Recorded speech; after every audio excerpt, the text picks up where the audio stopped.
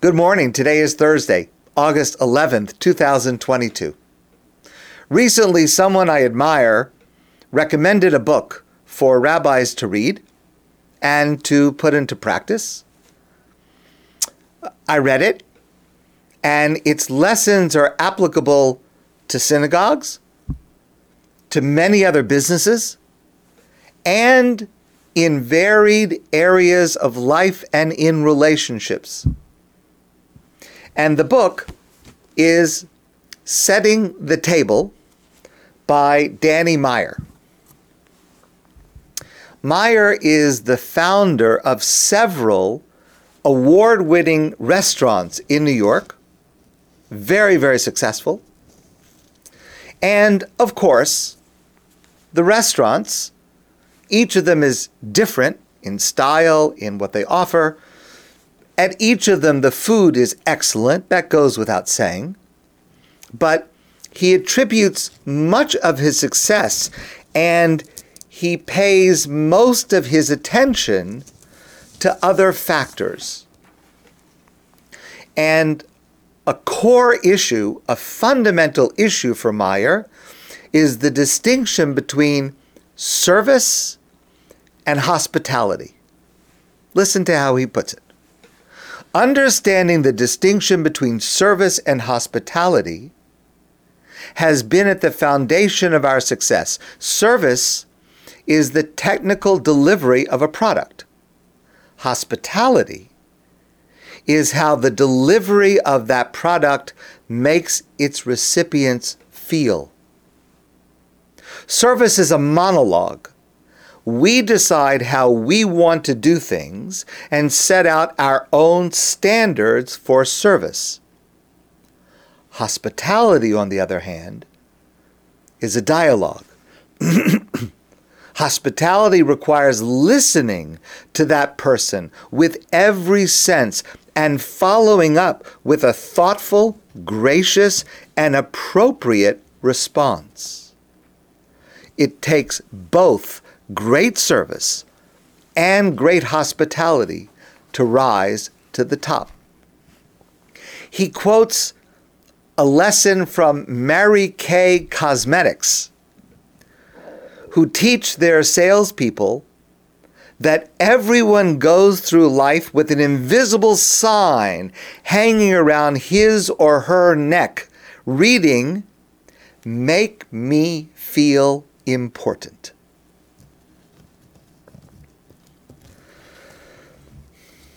He writes, within moments of being born, most babies find themselves receiving the first 4 gifts of life: eye contact, a smile, a hug, and some food. We receive many other gifts in a lifetime, but few can ever surpass those first 4. And it's not much of a surprise that we will crave those gifts for the rest of our lives. In the end, what's most meaningful is creating positive, uplifting outcomes for human experiences and human relationships, business like life, and certainly like shul, is all about how you make people feel. It's that simple, and it's that hard.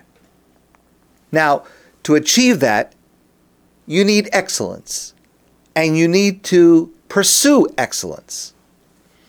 So, Meyer tells this story of a friend who was giving him some very good advice. The friend's name is Pat. The two of them were sitting in one of his restaurants, and Pat says, "I want you to take everything off the table. Make it just an empty table with a tablecloth on top, nothing on it." So Meyer takes everything off.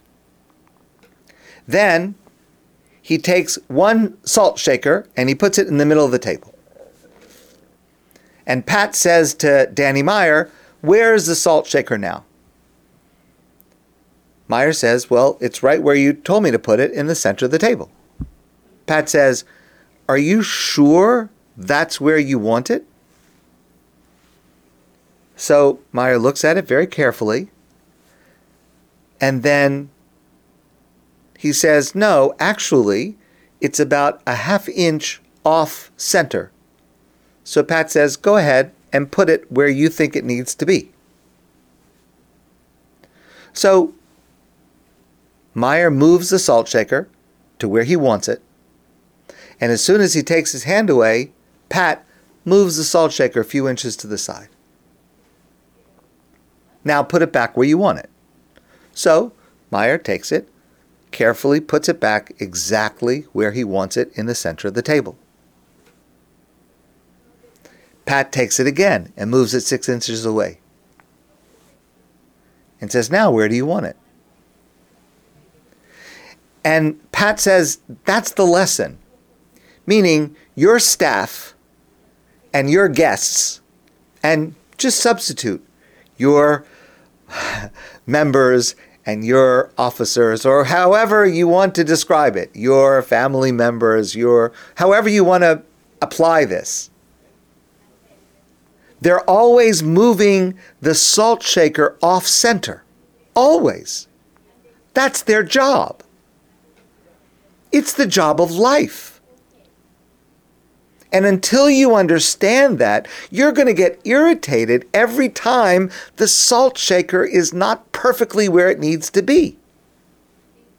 But it's not your job to get irritated. You just have to understand that is what they do. That is their job. And your job is to put the salt shaker back exactly where it needs to be and to let others know exactly what you stand for, why it has to be exactly there. People have to know what you consider to be the definition of excellence that you want. That's the only way to get it. And of course, that makes it crucial to create the right team. And in some applications of this, that may be more difficult to achieve. Well, if you have a business where you are in charge of hiring every person, you can decide who to hire and who not to hire. If you're part of an organization that depends on volunteers, you don't necessarily get to choose exactly who will be involved and who will not be involved. And even in terms of hiring, one person may not have full control over that.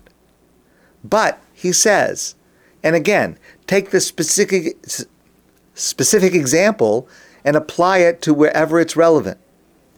It's not hard to teach anyone the proper way to set a beautiful table. What is almost impossible to teach is how to care deeply about setting the table beautifully. I can't tell you how many times that idea in using different words and different applications occurs to me, where I want something a certain way and I can explain what it is that I want, but it's much harder to get someone else to care, to want it that way as badly as I do.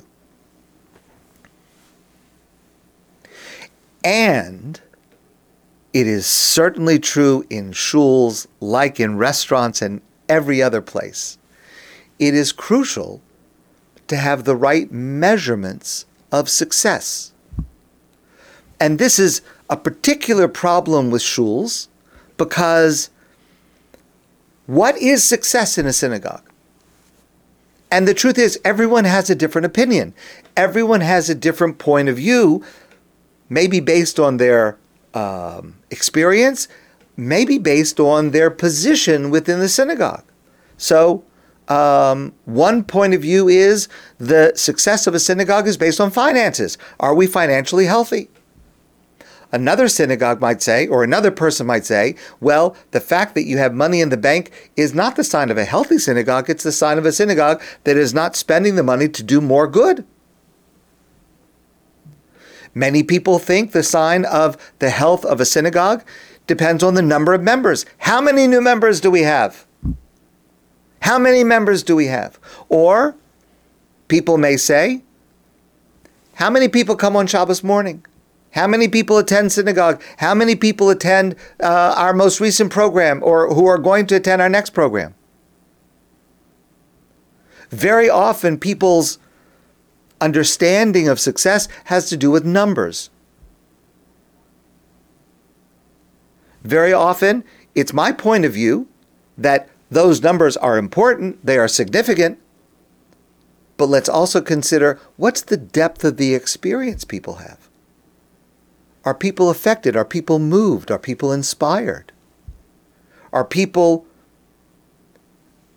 does it elicit in people the desire to volunteer, the desire to help others, the desire to learn more Torah, the desire to do more mitzvos?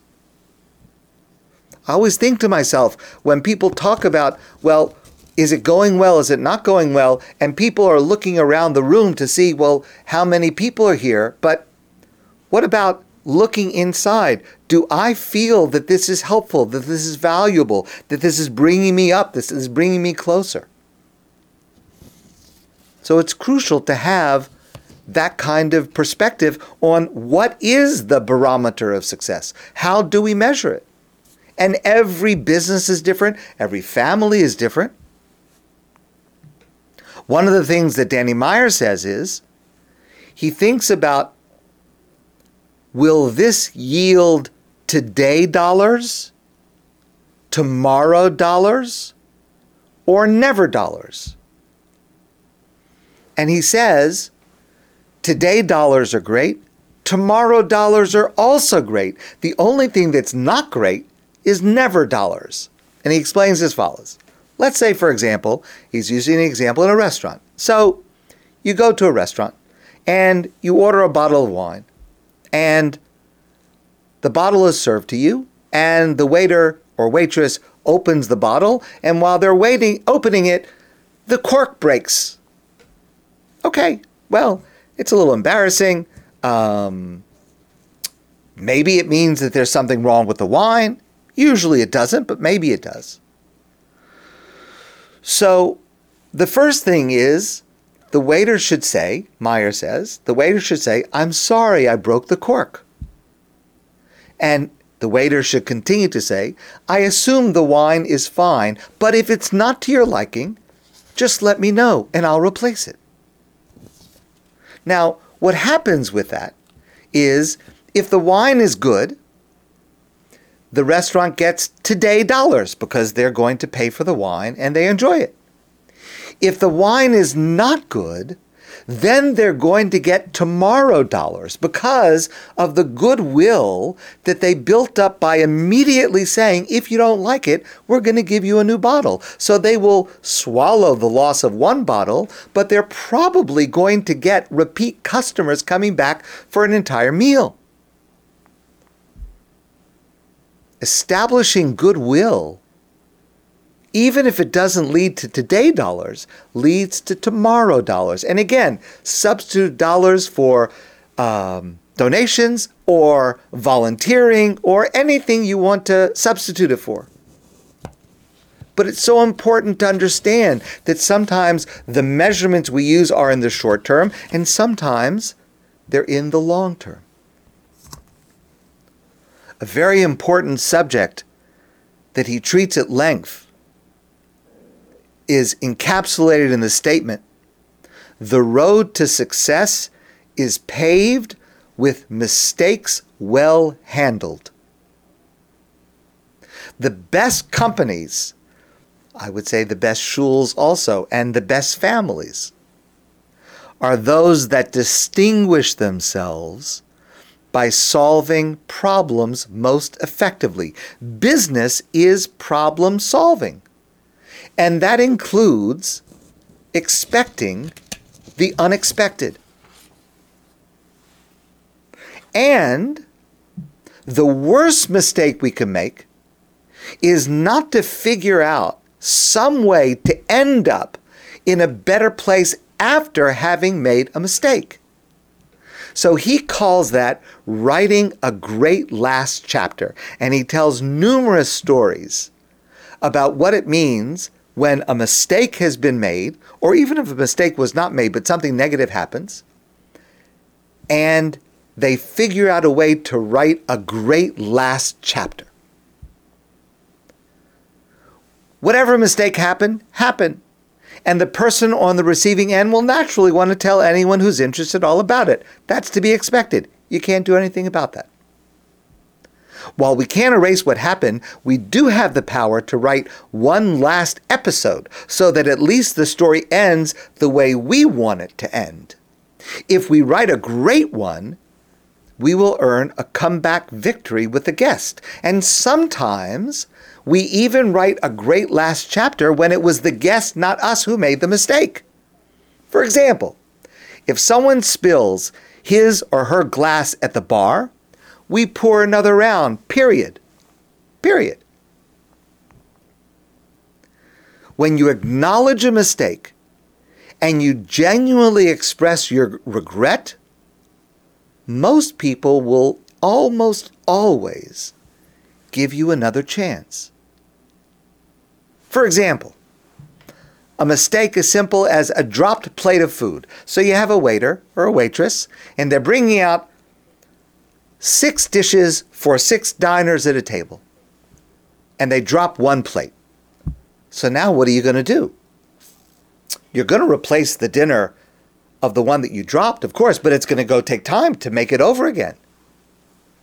Does that mean that the other 5 people at the table are going to have to wait for theirs, so you serve them all at once? And that means that their food's going to get cold?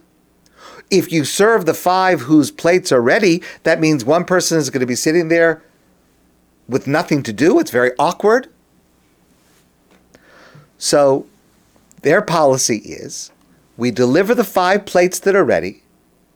Then we check on the 6th guest whose dinner we're going to make over again. We check what they've already eaten, and we come up with a quick and complimentary mid-course. Maybe we'll bring a bowl of soup or a salad, complimentary, for them to enjoy while we remake and replate the missing dish. Again, they write a great last chapter so that, yes, a person will say, I went to dinner and they dropped my dinner, they dropped my plate. And then they provided me with this present so that I wouldn't have to wait without eating while they were making it over again. You make sure that the story ends the way you want it to. Meyer says, when something goes wrong, it is crucial to apologize and not to give an alibi. An alibi is not an apology. An alibi is an excuse. Well, we're short-staffed. Well, we're too busy. Well, that's not helpful. You need to apologize. You need to give a plan of action. Please enjoy this now while we remake your dinner and bring it to you as quickly as possible. And we need to do something that adds generosity. And so very, very often if some mistake happens, and we want to give you a gift certificate for half off your next dinner. Now, again, the restaurant will lose money on having given half off for the next dinner, except for the fact that if the person comes back with another 4 people, and they would not have been there again except for that, now they have 4 more diners that they did not have before. And they have goodwill. And I hope that we can see, I certainly can see, so many ways that this is translated into events in our family life, in our relationships, and, as the rabbi of a shul, in shuls. These are ideas we try to implement here at Adath, and we need to make an effort to improving in these areas. Not only in shul, there are many, many businesses that will benefit from this, and certainly in our relationships. And here's the key. Hospitality starts with the genuine enjoyment of doing something well for the purpose of bringing pleasure, I would add pleasure and meaning, to other people. My friends, I want to wish you a great day, and I look forward to seeing you soon in person.